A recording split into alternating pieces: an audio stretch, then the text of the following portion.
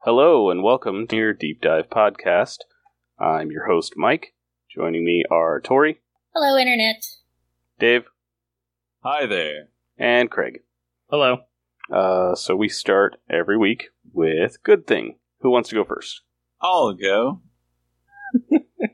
My good thing this week is Overclocked Remix.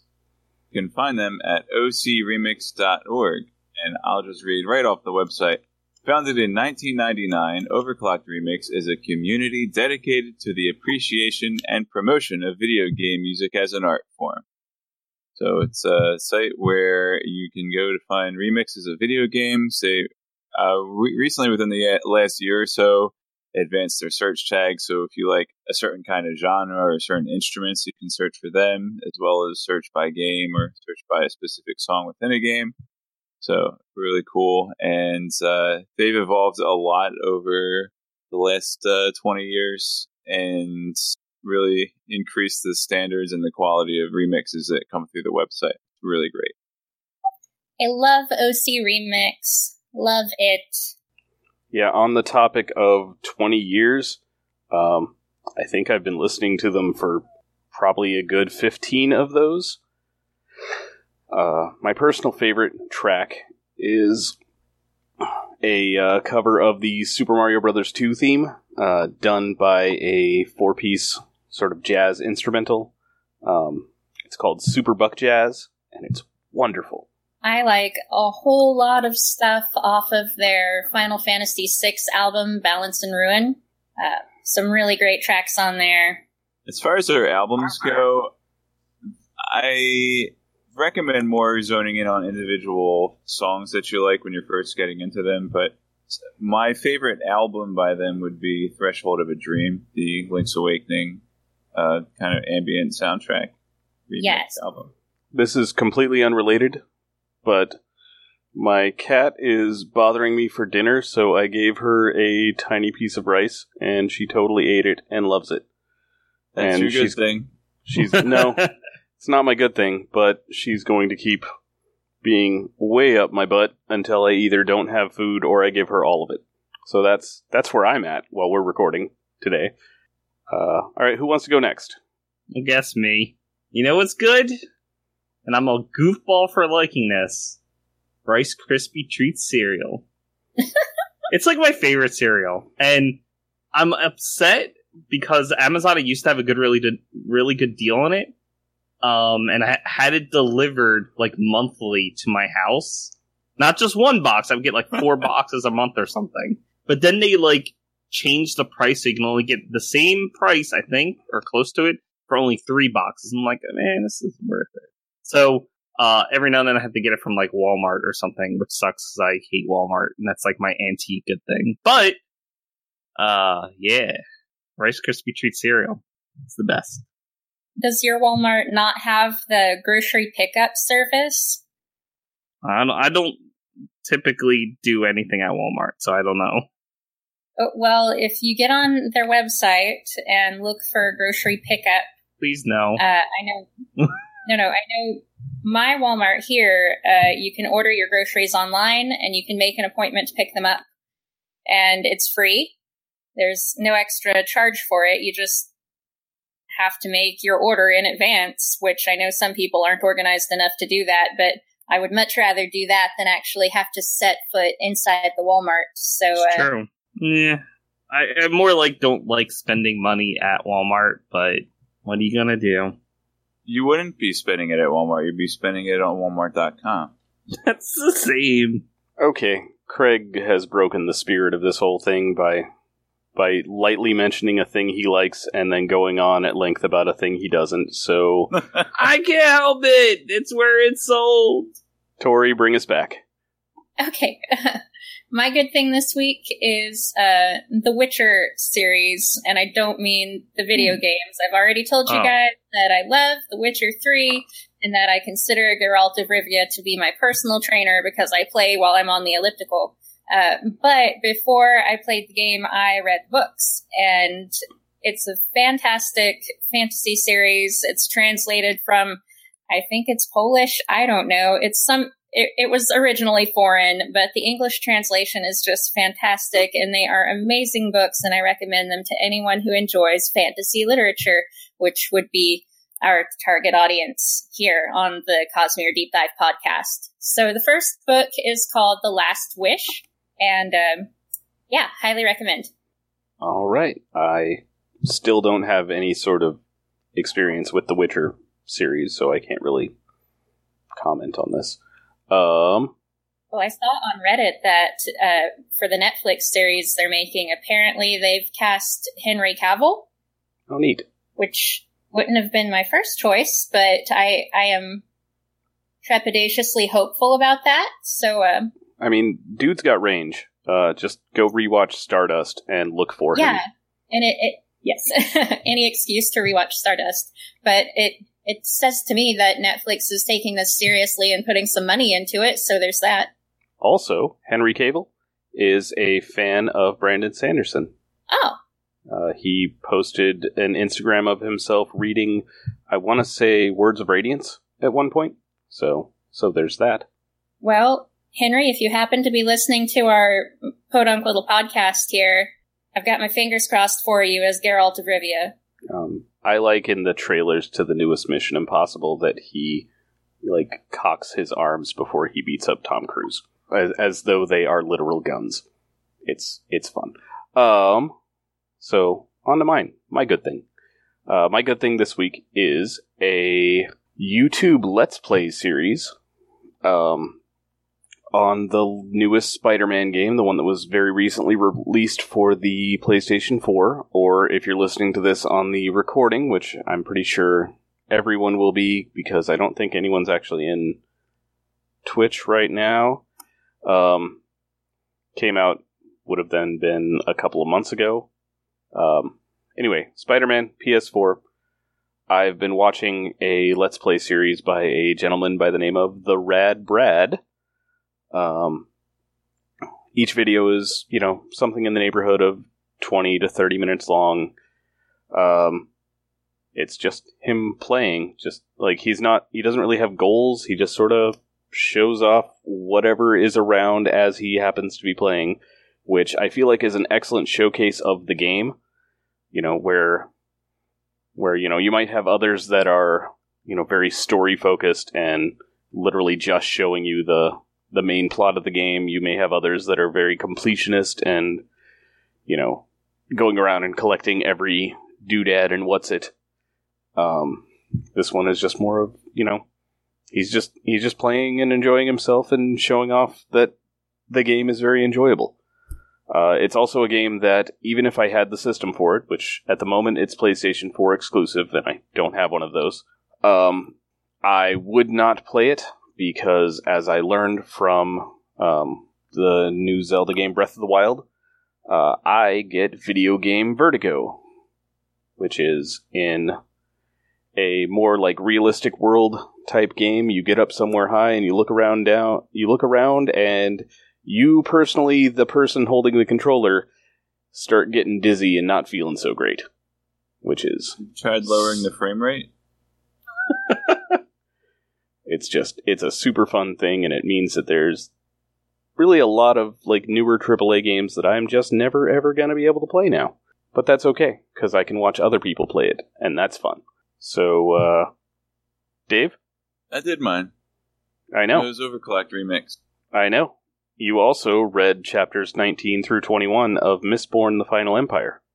Sure. Do you want me to go over 16 through 18? Just a quick little flyby. Yeah, give us a quick overview of that. Last week. If you don't mind, also. I didn't write a whole lot of notes for 16 and 17. Not as much happens in them, so fly through what I wrote down. So, chapter 16, Vin wakes up, returns to Felice, talks to Sazed about keepers, and finds out that Mare, Kelsier's former love interest, now deceased, was suspected as the one who betrayed Kelsier in the big job on Blackrock Spire.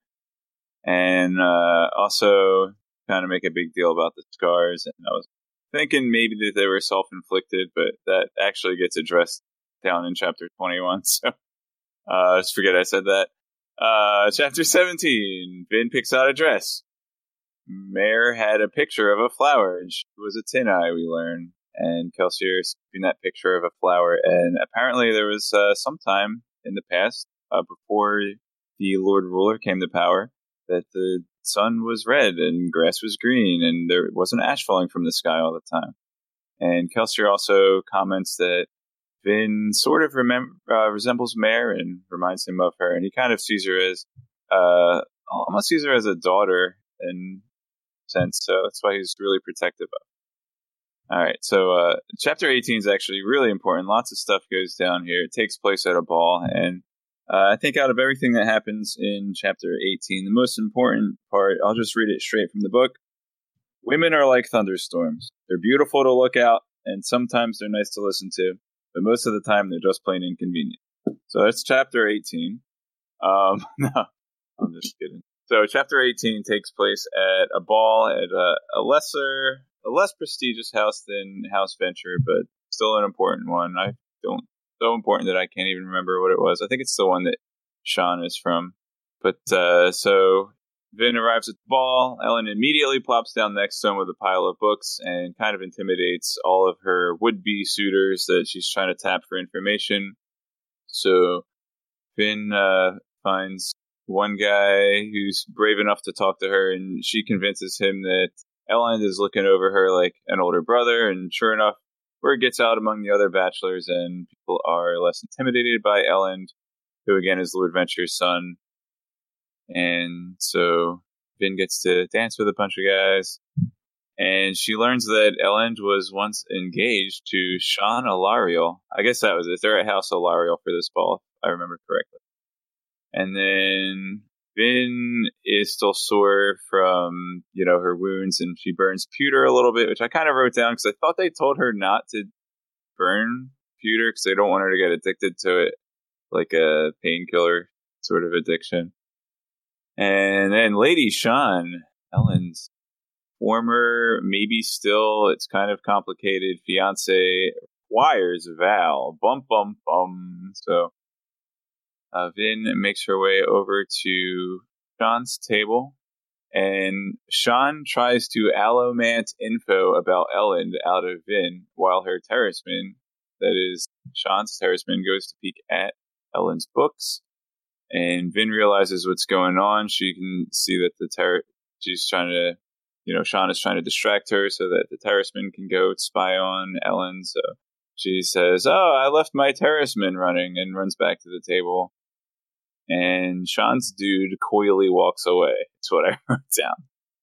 And Vin picks up a suspicious-looking book of Ellen's called Weather Patterns of the Northern Dominance. But as she opens it up, she finds out that it is a little bit of backlash against the Lord Ruler and the Empire. So she finds out. We'll find out in the later chapters what that's about. And then she notices Ellen leaves with a couple guys. Well, she and Sazed notice that Ellen runs off and leaves the party with a couple of his supposed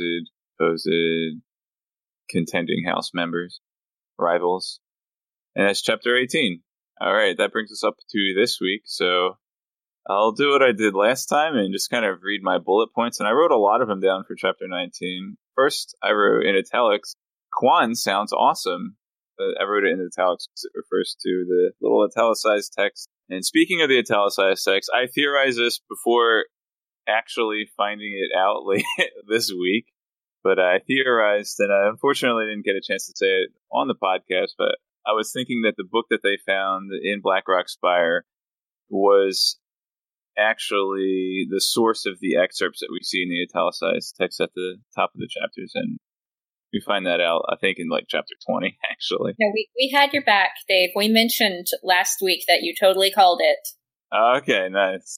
Okay, so chapter 19, Quan sounds awesome. All right, Kelsier versus Tekiel, Coin Shot Lurcher, Corpse of Lord Char's Entrone, Political Shenanigans. Chaos was his strongest ally in fostering a house war. Hoyd the Hobbit Informant, House Renault Rumor, Vellelland, Secret Dealings, Lady Sean Alariel is Soother, Scott disguised for Lord Strathventure. More political shenanigans. Survivor, Rebellion, 11th Medal. And then there's kind of a break in the middle of the chapter there. So I'll go back, go over these notes. So Quan sounds awesome. He's a terraceman that I think was one of the first terracemen on the Lord Ruler side before the Ascension, and then kind of gets tired of him and at least starts to spite him, if not outright contend with him. But he sounded like a cool dude, so hopefully we get a little bit more backstory with Quan. So he's kind of like against the norm of the terracemen who are kind of really lofty and trying to sound really wise. He seems more down to earth than the other terracemen, I think, or down to whatever planet they live on. Scadrial. Okay.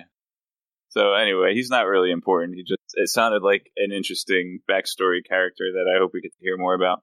All right, so Kelsier is invading Keep Tekiel, and he notices that the Great Houses are starting to increase their security, which is kind of what he was hoping for, to make the houses more paranoid.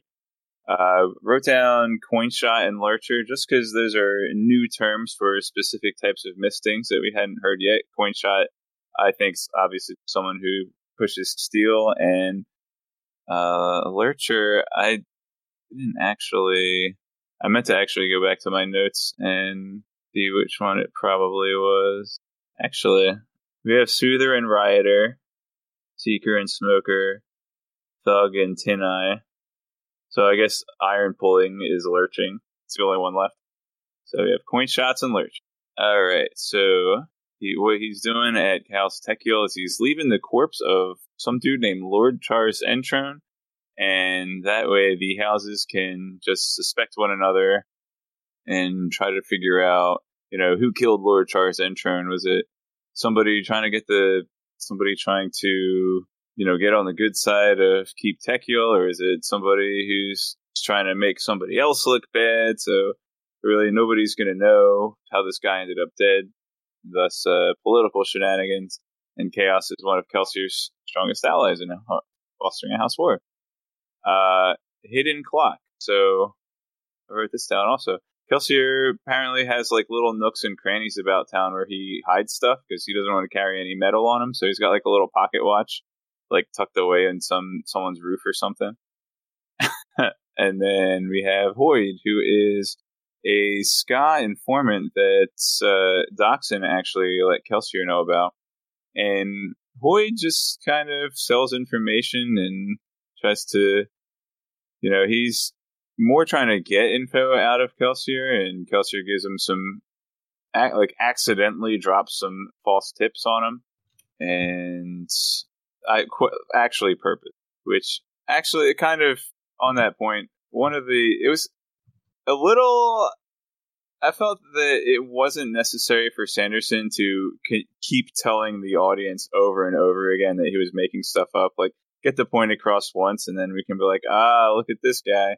No, he's like, he's trying to sow false information. And then he says something, it's like, that was a lie. And then he says something else like, you just made that up. Like, I don't know. It could have been written a little more subtly, but it was still good. It's still... it was still one of his earlier books. Yeah, it's still... It's adding to, everything that Kelsier is putting together to make every individual part of the plan work. So it's good for the audience to realize that that's what he's doing. Okay. So what he actually wants to talk to Hoyd about, his number one goal, unbeknownst to Hoyd, is that he wants to see which rumors are circulating about House Renault, his fake nobleman, Vin / Lady Valette's fake uncle. And the number one thing he gets out of it is that people are suspecting that Lady Valette and Elend are now a couple, and that Elend was assigned by Lord Venture to watch over Lady Valette. And this party that happened in the previous chapter was actually earlier this evening from where Kelsier is right now, and the book tries to play it off like oh, this is just a rumor that started tonight and it's spreading really fast. But I'm actually kind of wondering if maybe there's some truth behind it, that maybe Elend really was supposed to watch over Lady Valette, and we as readers are trying to be fooled into thinking that there isn't really any substance to that. And also, apparently, there were secret dealings between House Renault and House Venture, which, leads into the Elend watching over Valette. And that kind of, don't really know what that's quite referring to, if they just came up with that because, why else would Valette be working with Elend? And, House Renault is amassing weapons, so people are trying to guess at what they're doing with the weapons. So then we also find out that Lady Sean Alariel, Elend's fiance, is a soother. But we already knew that because it happened last chapter.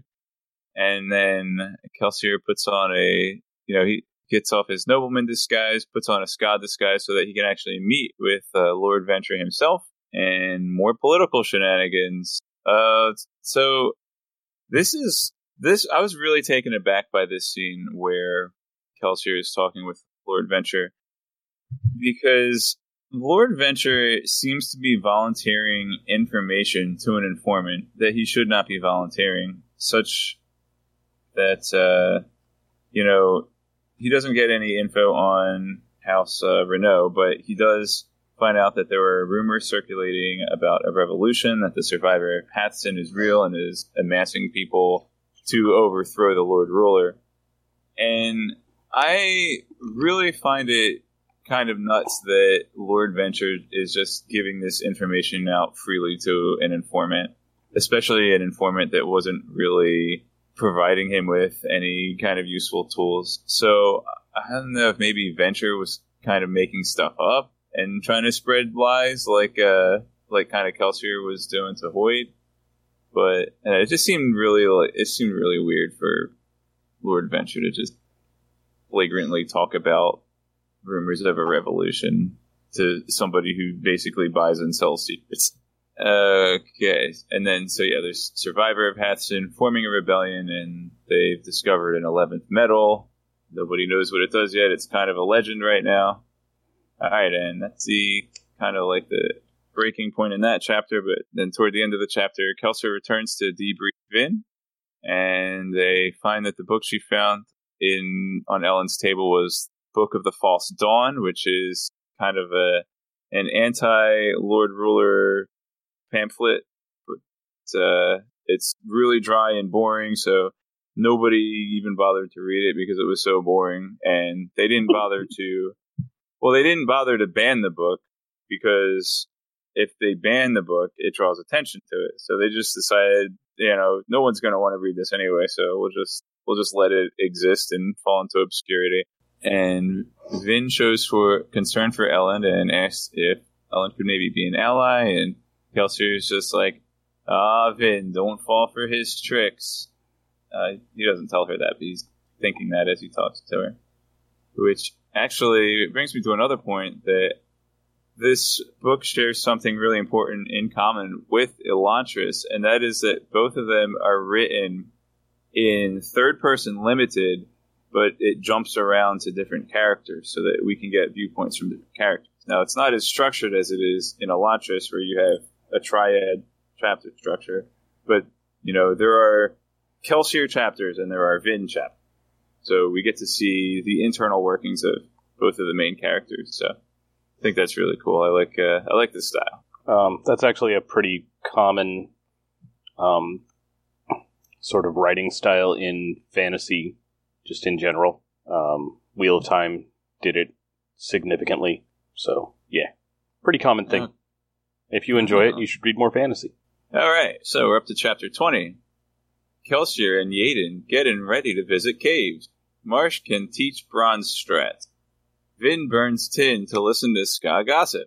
Survivor, 11th metal. Vin likes her new crew, Heart. Kelsier and Yaden are getting ready to visit the caves where Hammond is training up the rebellion army. And, Kelsier wants Marsh to spend some time with Vin, so Marsh can teach her a little bit about bronze, and Kelsier teaches, or rather Marsh, Kelsier's brother, teaches her that, you can use bronze to actually detect not only the general area of where allomancy is happening, but if you're really in tune with the way the different metals vibrate, you can feel, exactly which metal that they're using. You can feel how much metal, how much power the Mistborn or Misting has left in their reserve. So there's more info that you can gather than just, there's allomancy happening over there. Kind of like the detect evil spell. I mean, in round 1, you can detect the presence of evil, but if you continue to channel the spell, you can see, how far away it is and how many hit dice of creatures there are of evil in the vicinity. Oh man, when am I not going to make it? I love how you always bring it back to D&D. Love that. That's my biggest context for fantasy is Dungeons and Dragons. It's probably what I've spent the most time on since I didn't read too much as a youth or even as an adult. I've read a lot of Dungeons and Dragons manuals, 3rd edition. So an interesting part of the magic system in Mistborn is every single person on the planet has the ability to turn undead. Unfortunately, there are no undead. Spoiler. So Vin likes her new crew, which kind of evolving. She's kind of evolving. She's learning to trust people. She's learning to like people even. But there's always this voice of Reen, her older brother, in the back of her head, her brother that abandoned her. And cool boy, there's the biggest thing that Reen taught her and was an example of was anybody can betray you. And now the implication of that lesson, anybody can betray you, is you can betray anybody. And that is why I still suspect that Vin isn't really in this 100% and that there's a good chance that she might end up turning on everybody at some. And so she's really she's falling for this Ellen guy. She's really starting to enjoy her noble life. I don't know. My noble life. So that's one prediction. Another one, I think I might have mentioned this last time actually, but I think that Marsh may have actually been the one who betrayed Kelsier in the big job. Maybe he didn't expect it to go the way he wanted, the way that it ended up as far. Did I say this last time? I don't remember if I said it or just thought it. I think you did. Okay. I remember it But anyway. Yeah, there did seem to be a love triangle between Marsh and Mare and Kelsier. I also kind of had the thought that maybe some of these secret dealings that Kelsier heard about from the Hobbit guy, or maybe there was some truth behind them, and maybe Sazed can't really be trusted. I mean, it's a guy whose job it is to take on the personality and life of somebody else and fool others. So who knows? Or is it? Could he actually be the real Sazed? And maybe he got swapped with the guy they thought they killed. I don't know. You mean I don't Renew? think you mean Thazed. Not Sazed. I mean For Renew. now. No, Sazed's my bro. He's good. Okay. Oh, chapter 21. And Kelsier is on the boat on the canals on his way to see the army. And he is reading a book. And what he's reading actually is a copy of Mistborn by Brandon Sanderson. That we see is taken straight from the introduction of Mistborn by Brandon Sanderson. So that is so meta. I thought that was really cool the way Brandon kind of inserted his own work into his own work. Really, Mistborn, the lunchbox. Really clever. Mistborn. he's kind of like... I could imagine Kelsier having a Survivor of Hethson lunchbox. You know the video's always out before the movie even hits theaters, right? Well, okay. So actually, what he's reading out of the book is from the italicized portion of the text in the introduction of Mistborn, which and we know that to be a translation of the book that Vin was reading, or that Vin took from Blackrock Spire. So I cannot remember what it's actually called. Blackrock Spire. Just Critic Shaw? Critic Shaw, yeah. But I like Blackrock Spire. Let's go with that.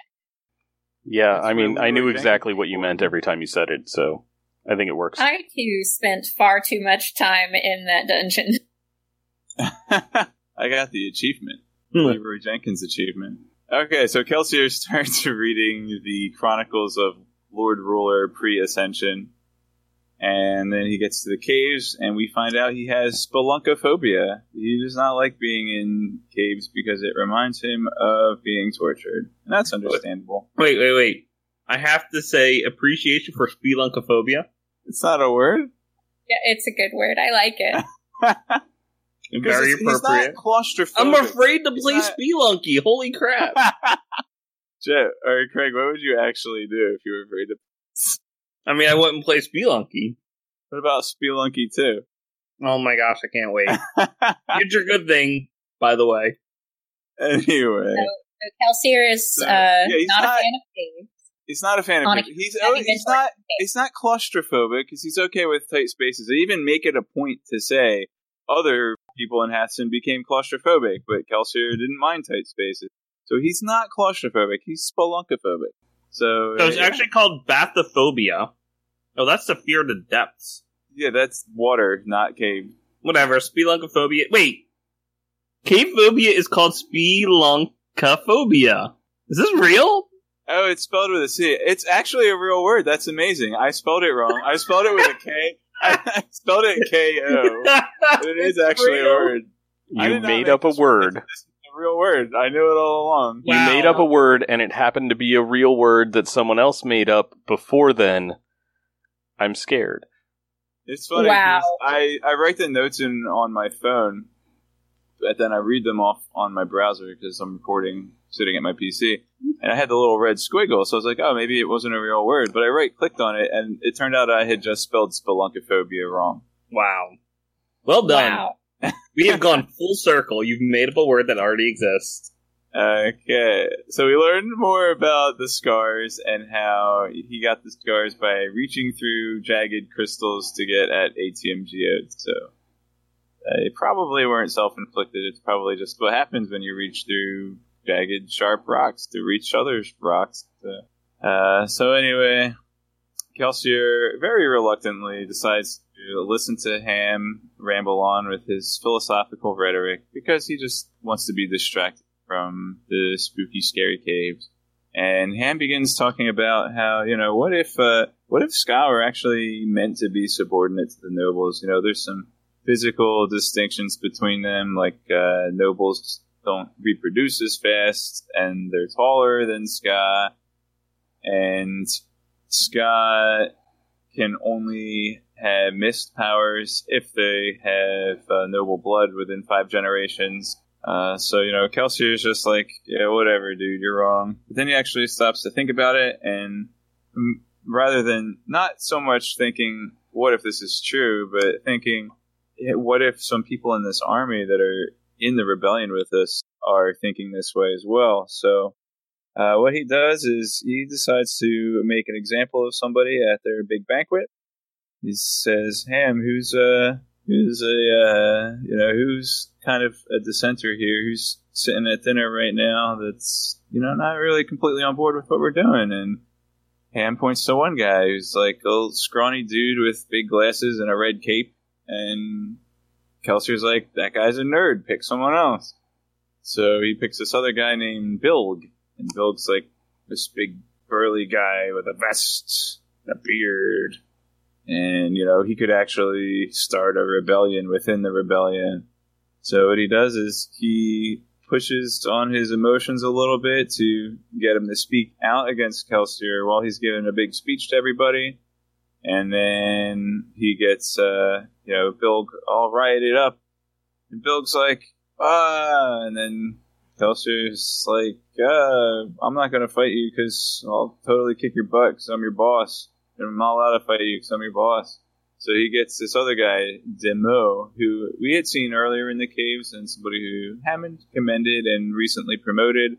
He's not quite as big, he's not quite as skilled as Bilg.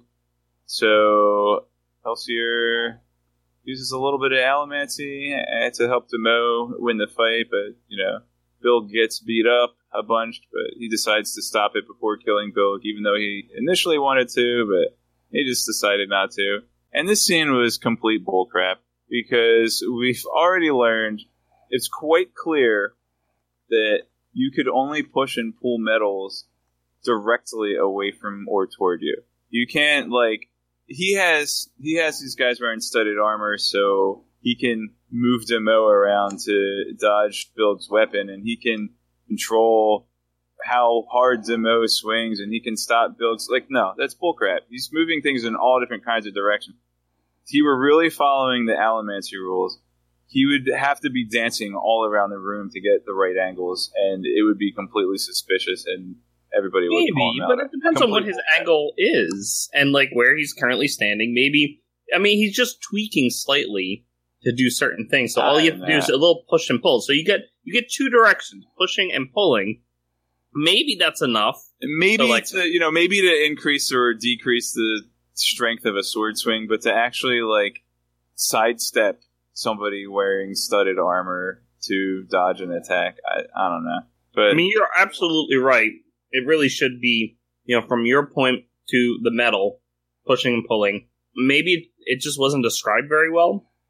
I don't know. Or maybe it really is just complete bullcrap. It's it doesn't ruin the story for me at all. I just I think that the editor should have grabbed that. Okay, I actually had this in mind while I was listening to this scene, and I just imagined Kelsier just sort of walking around the perimeter of the fight as it was going on. He stayed, just based on, what happened, he stayed for the most part directly behind Demu. But every once in a while he'd, move off to the side. Sort of nonchalantly walking and watching the fight. Yeah. It worked fine for me. Okay. I guess, and sometimes, if people are watching a fight, they might stand around there to get a better view of what's going on. Maybe a bunch of people were moving around, too. I don't know.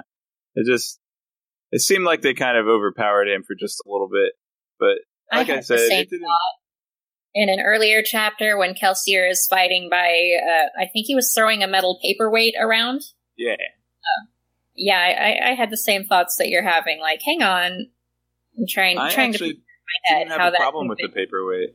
I didn't have a problem. The paperweight's around him, so orbiting around him is fine because you can go in any direction around himself. No, you can only go directly toward or away from you, but with a lot of practice, you could basically manipulate. Yeah, it can come towards you, but you also move, and therefore you can sort of create an orbit. I didn't have a problem with the paperweight, but it's just difficult. It requires practice. I don't know. It's fine though. The point was that Kelsier wanted to get a weaker dude to beat up on a dissenting bigger dude to instill courage into people and, actually straight up lie to them and tell them that he could pass on his allomantic powers. And Ham is very upset about this, as he should be. And I don't know where this is going to go, because Demu's going to think he's got allomantic powers now, and he won't. So I think... I do want to point something out real quick, that I'm not sure how well known the knowledge of different allomancers are to, common people. This is stuff nobles are doing, right? Like you mentioned, Ska don't really develop these powers within 5 generations, or so we hear. They might not really know how allomancy works. They actually talk about that in this chapter, that straight up, they don't. Yeah.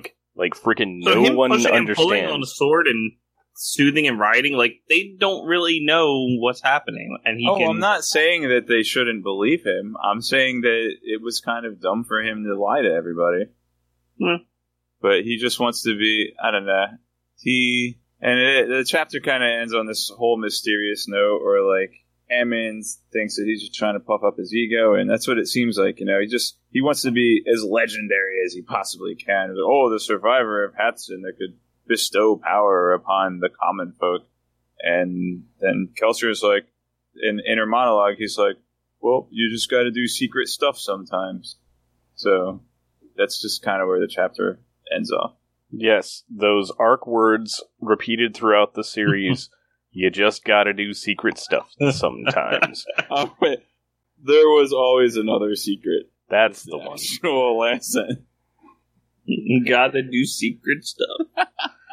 Alright, I think that's our t-shirt idea.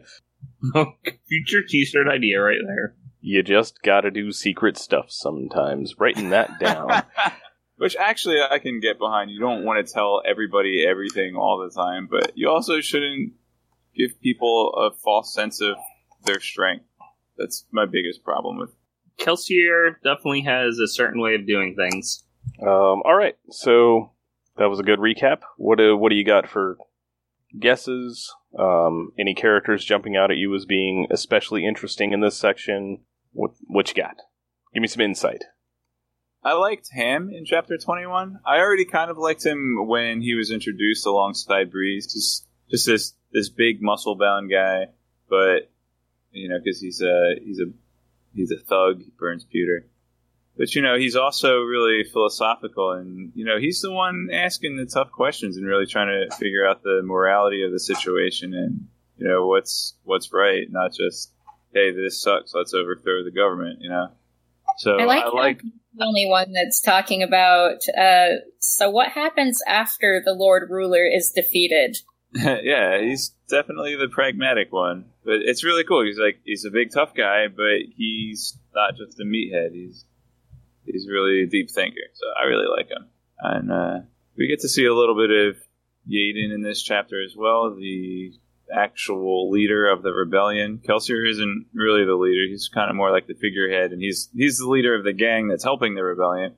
But, you know, the actual rebellion leader is Yaden, and now the scholar will actually get to meet him and work with him in their training. So, you know, we didn't get too much of Yaden in this chapter. He's kind of like the least important character, because, you know, he has a really big role in all of this, but we don't get to see much of him. So, got a little glimpse of him. He kind of is starting to take more of a liking to Kelsier and starting to take upon his duties as rebellion leader, and he looks good in his uniform. All right. Anything else before we boot you off? I also wanted to mention Elend a little bit, Elend Venture, and every character but Vin seems to think that he's just kind of toying with her emotions, and he's only flirting with her to, you know, take his father off. But, you know, I think that, you know, there might still actually develop some kind of romance between them. I just hope that Vin doesn't betray the rebellion for him. But and also, I know, like, I feel like Reen has to come back into the story at some point. I don't know, maybe he's going to come in and try to lure Vin away from the rebellion, or trying to leech off of her because she's wealthy and successful now, or if we're maybe going to find out some kind of secret of why he had to leave, either to protect Vin or to protect himself because Vin was becoming dangerous. Like, maybe Obligators started following her around because she was secretly an Allomancer and they were the only ones that knew it. And we did actually find out that Marsh was the one who found out about Vin, of the rebellion people, because Marsh is what they call a seeker. He can detect the Allomancer. He was actually the one that felt Vin push on his emotions when she called it her luck, when she used her luck. She had the trace elements, the metals, and the waters, and whatever else in utensils that she ate with. Well, so, I have one thing to tell you about your Reen suspicions, and that is, you just gotta do secret stuff sometimes. Also known as Rafo. So, alright, since you and Craig are both on a bit of a time constraint, and I actually want to watch the thing that you're going to be doing, why don't we move on to the spoiler portion? Give him the boot! Alright, thanks, Dave. Alright, bye. See you in a half hour. All right. This concludes the spoiler-free section of our podcast. If you are, as I am, reading along for the first time, we recommend that you stop listening now, as the following will contain spoilers for not only this book, but for other Cosmere books as well. There may also be general spoilers from any other source material. Spoilers begin now. Fun that he should bring up Reen, because I don't know if you guys have been looking for it or not, but I've been trying, as we go through this, I've been trying to sort of figure out when it's Vin remembering Reen, things that Reen has said, versus Ruin actually talking to Vin, versus Ruin giving Vin an old Reen quote so that she thinks it's him, or she thinks it's just herself thinking of his own, of things he said to her. Okay. And mostly, I don't know. So I feel like at this point, Ruin isn't doing that much. I mean, he's doing a little bit. He has to, because this eventually leads to what happens. But I felt like I saw Ruin getting more powerful as the books went on. So I would say right now, it really is, this is stuff he said. This is just what she's remembering, given the situation. And I feel like it's somewhere around book 2 when it starts changing. And certainly book 3 is all Ruin. Right. Book 2 is when it starts getting more obvious, but I don't know that it's ever, just straight up, no, he wasn't bothering with her at all. I do also think that Ruin was nudging Kelsier a little bit. During the Renew Bilg fight. Oh, specifically? Okay. Yeah, specifically. I mean, Ruin has definitely been nudging Kelsier this whole time. I was going to say, I feel like Kelsier is very much in Ruin's pocket. Yeah, he's a little bit insane, so Ruin can, nudge him a little bit. So real quick, Spoonie, since I know Tori isn't reading this, Spoonie, the Bard, says in chat, Ruin even says that he's got a lot of different plays in motions. This is just one of his plays. And he also says, let's put it this way, at this time, Ruin is already influencing Zane. And yeah, absolutely. Anyone who is spiked is getting a lot of Ruin. That includes Vin, when she has her earring in, which we don't get a running counter of, earring in versus earring not in.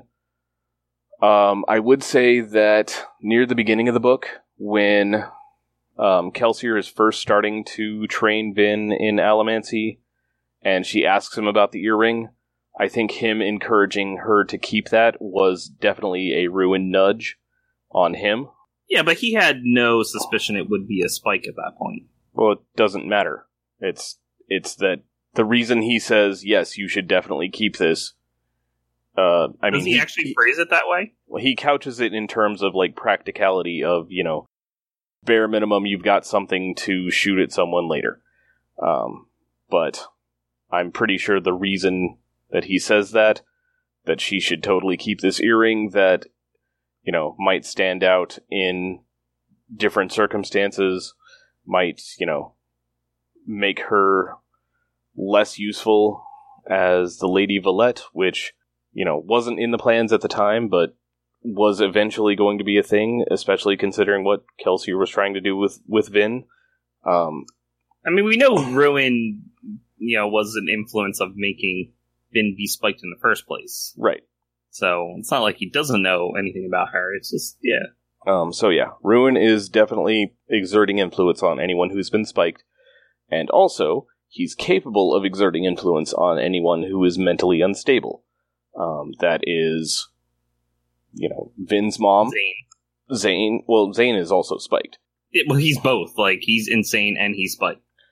Except that his insanity was a voice telling him to kill people all the time, that we later learn was Ruin the whole time. It was spiked. Yeah, maybe. But Kelsier's old mentor, Gemmel. Oh, yeah. He was definitely being influenced by Ruin. The whole concept of the 11th metal was, I'm pretty sure, part of Ruin's machinations. Machinations. The Legendarium started doing that and it's stuck, and I can't not do it. So, I like something else Spoonie the Bard mentioned, which is, I liked Dave's suspicion on Renault, which is actually sort of appropriate. Oh, that's going to be really fun in the next book. Yeah, it is. Because he's totally going to hold on to that, and when, like, there's a couple of chapters where it looks like he's definitely the traitor. And, yeah. That's going to be really fun.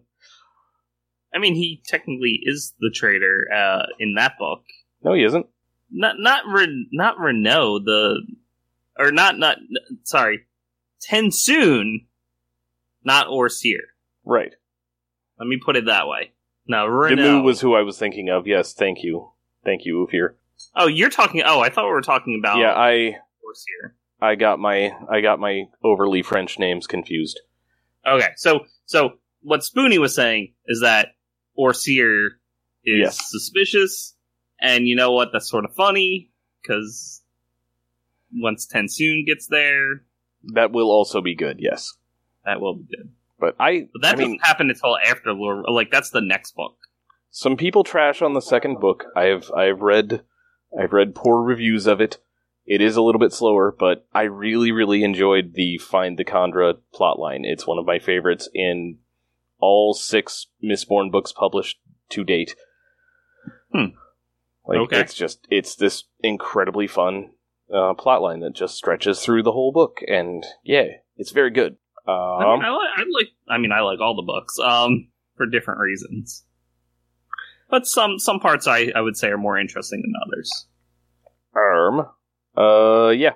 We also have, in these chapters, our second ever mention of Hoid, which we didn't really go into it back in Elantris because he was barely in it in Elantris. Like, he gets one very short scene, doesn't do much, and it was right at the end during the whole avalanche, so we kind of glossed over it. But here we get Hoid. We get for real Hoid doing for real Hoid things. Well, his name's mentioned in Elantris, right? He changed it so specifically he's called up, but Dave didn't notice that was the same name, did he? No. Which I feel like it's definitely going to stand out by the time Warbreaker comes around, because it's like, here's a storyteller. His name's Hoid, and it's like, wait a minute, I heard that name before. Well, maybe not. Just because he isn't mentioned by name in books 2 or 3 of Mistborn. Right. It will be a while. Like, we know who he is when he shows up in those. But that sounds about right. And then, 2 of them would have been during the Era 2 stuff. And I think I remember... I don't think he actually gets named in the third book. So Ufir doesn't know. Keep in mind, Ufir's chilling here in chat, in the spoiler chat. Alright, well, that's at his own risk. That's it. I'm just saying, we're mentioning Hoid, and he's like, who? What?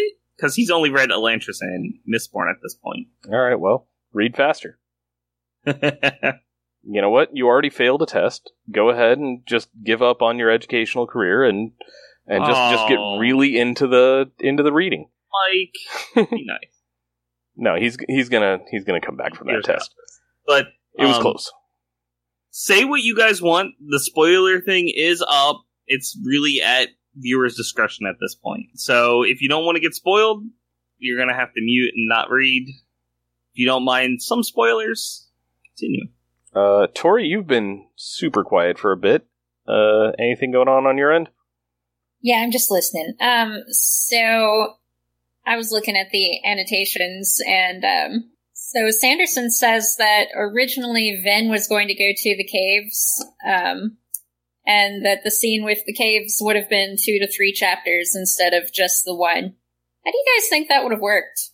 I'm pretty sure there was a good reason it was cut and swapped around, because that sounds like it would have dragged on forever. But yeah, like, the pacing in Mistborn is pretty quick, and like it's a very tightly plotted book. Like, we have gone through 6 months in the course, like, we passed 6 months, most of 6 months in the course of like 5 chapters, because not a lot happened then, so we didn't need to talk about it. But yeah, it's a very tightly plotted book. The pacing is excellent, hanging around in the caves for 3 chapters with Vin would have probably just dragged us down and made it go super slow.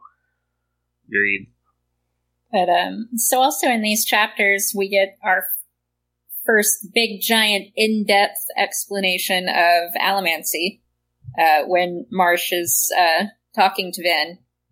And, I also wanted to mention Dave's, little chart that he colored for us, his element. Oh, yeah. It was so cute. It was like a kindergarten art assignment, but,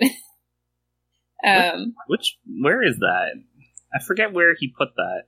It's somewhere in the Discord. I'm gonna look. Here it is. I found it. We should pin that. Yeah. But, so we were looking at, last week we talked about, how, what were we, let me find our notes. I'm really glad you have notes, because I have no idea where you're going with this. Shards fit. What? I am really glad you have notes, because I have no idea where you're going with this. The theory where shards fit into the allomantic chart. Oh, yeah. Oh, yeah, I like that one. I linked that ages ago.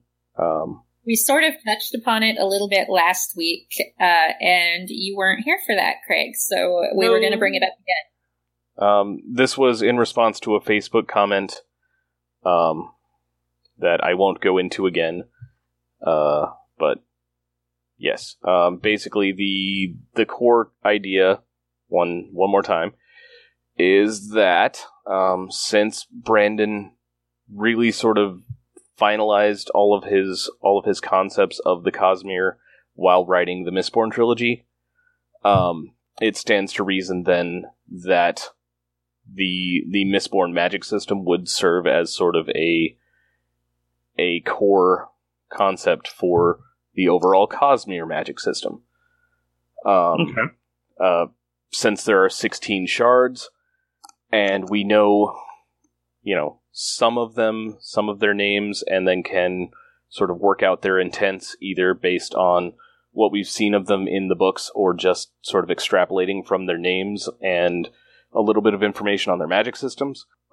We can then, single them out into one of these 16 slots on the Mistborn metal system.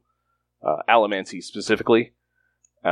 Splitting things up into physical, mental, temporal, and enhancement. And then there is external and internal, and then pushing and pulling.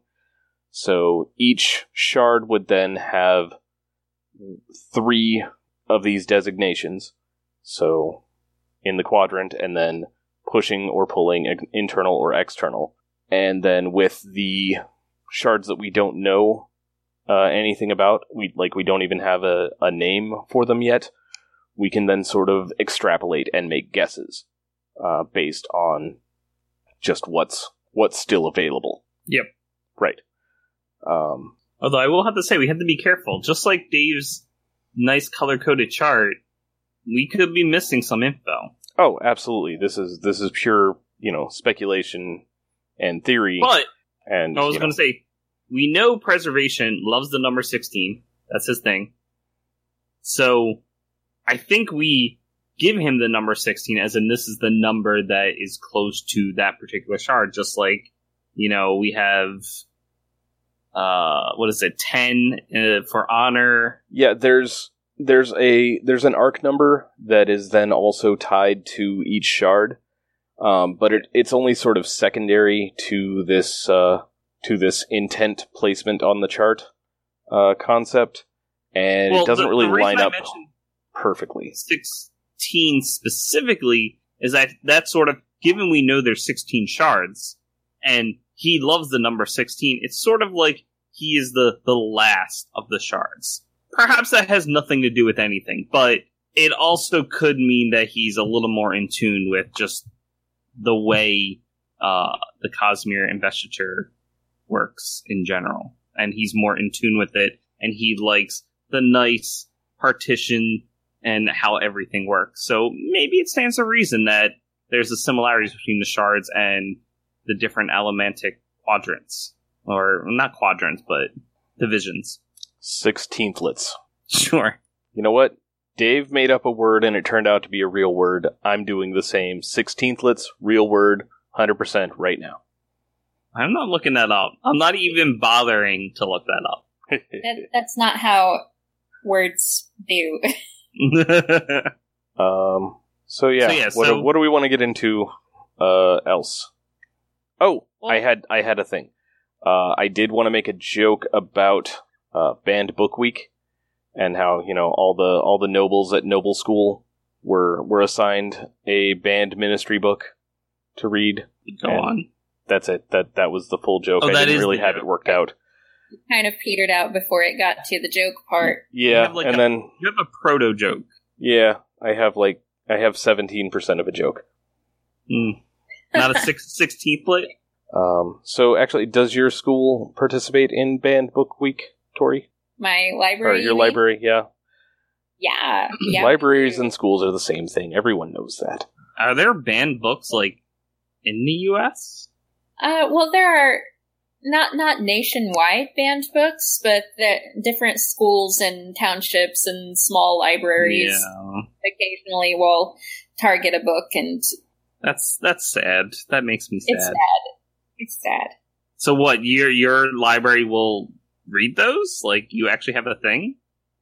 Oh yeah, we so basically every time a book gets banned like that, the American Library Association adds it to the banned books list and promotes it.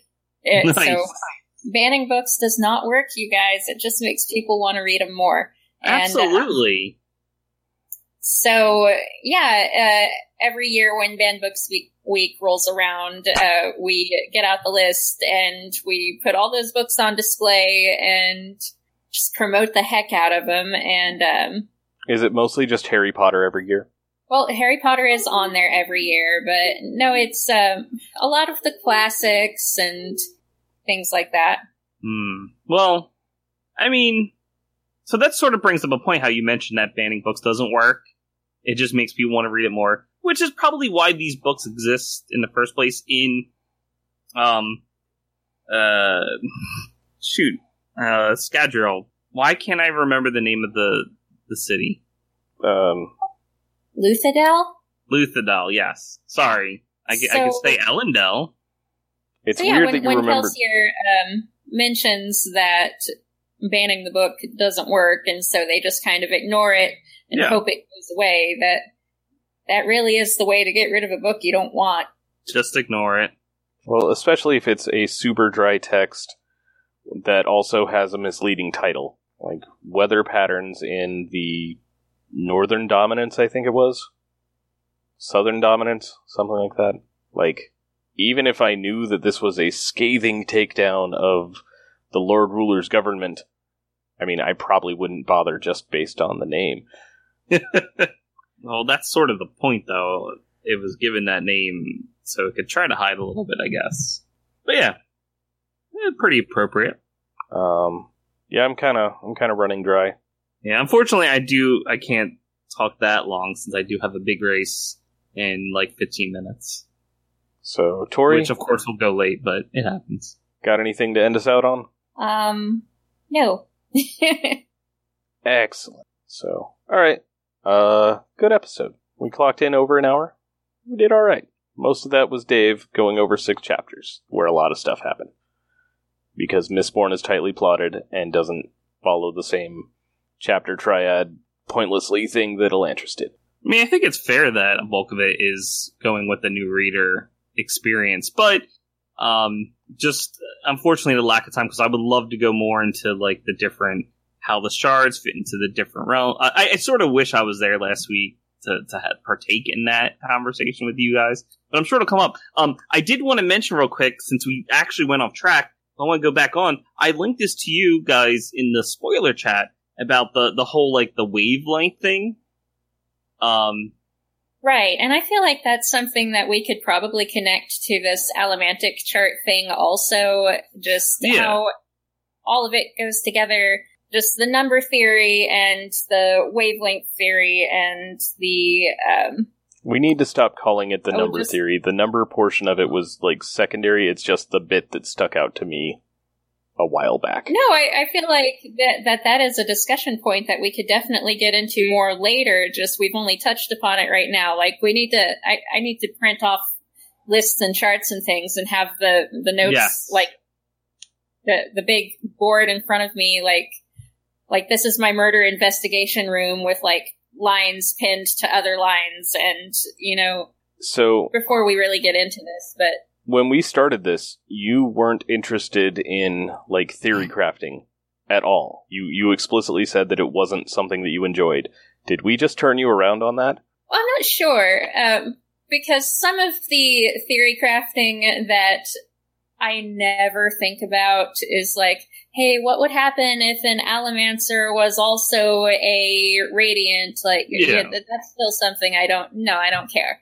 But the idea that there are still 6 shards out there and we don't know what they are, and I feel like... But we can sort of deduce what their intents are. I feel like if we look at the shards that exist, and if we find a pattern, that we could figure out what the other shards are. Yeah. And I kind of have my own little theory about how we're going to see them mentioned in the books, like, once we go back and read through them.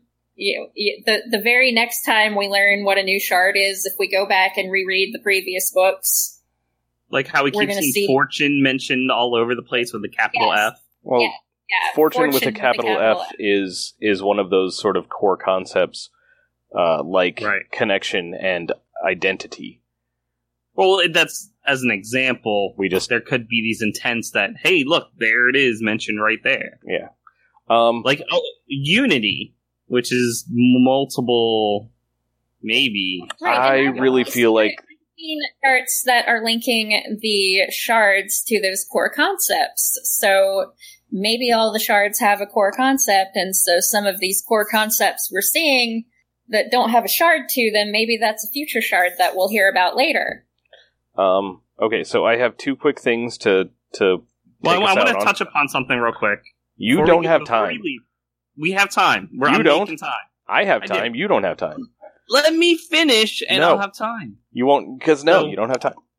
The wavelength thing, I think, I just want to really quick mention how, the theory's probably off base a little bit, but I did really think it was neat about how they talked about the destructive interference between preservation and ruin, and that might be why they're so against each other. I'm like, that's actually sort of neat, and we have other shards that are like that. Maybe it's just because they're such polar opposites. They are, like, on one end and the other, and we're not going to get that for others. But I thought that was neat. Okay, so my 2 things to walk us out here. First off, I'm pretty sure that the fan community is vastly overdoing what the whole I am Unity thing means. Yeah. I really think it was just Dalinar swearing an oath and getting that quick thing. That quick super boost. Well, so there might be something there. Well, okay, yes, it's a unique situation just because Honor isn't still around and Bondsmiths. But it could just be another name for Honor, like Unity and Honor, rather than Dalinar's going to become the next Adonalcium or whatever, however you pronounce that. Yeah, that is he's going to combine all the shards. Like, that's a lot. That's overplaying. But maybe Unity is just a word for honor. Then the final thing I wanna sort of walk us out on. No discussion, just a final thought. Maybe we'll touch back on it next week. What if the chasm from Elantris was caused by a Skybreaker using the division power? And out we go. So like a world hopper? Yeah. See, that right there is the kind of theory crafting that I don't think about. All right, I'm going to stop recording now. Bye, everybody. Okay, bye. This has been the Cosmere Deep Dive Podcast. Follow us on Twitter at CosmereCast, or like us on Facebook. Our theme music is Traveling Made-Up Continents by Gillicuddy, used with permission. Hear more from him at the Free Music Archive. Thanks for listening.